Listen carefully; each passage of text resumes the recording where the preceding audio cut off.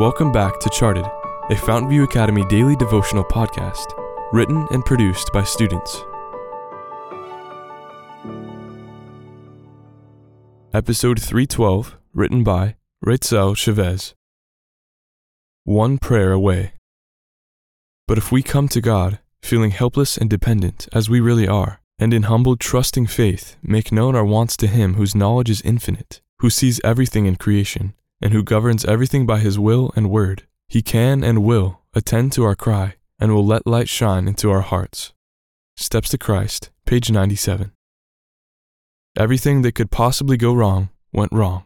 I couldn't keep on going. My heart sank into a mix of emotions. Yet I kept on going, thinking I could do it on my own. In reality, I was sinking deeper. Although I knew there was someone who always wanted to listen to me, I still forgot about Him, forgot how much He cares for me. My days were getting worse, yet I kept being stubborn and neglecting help from above.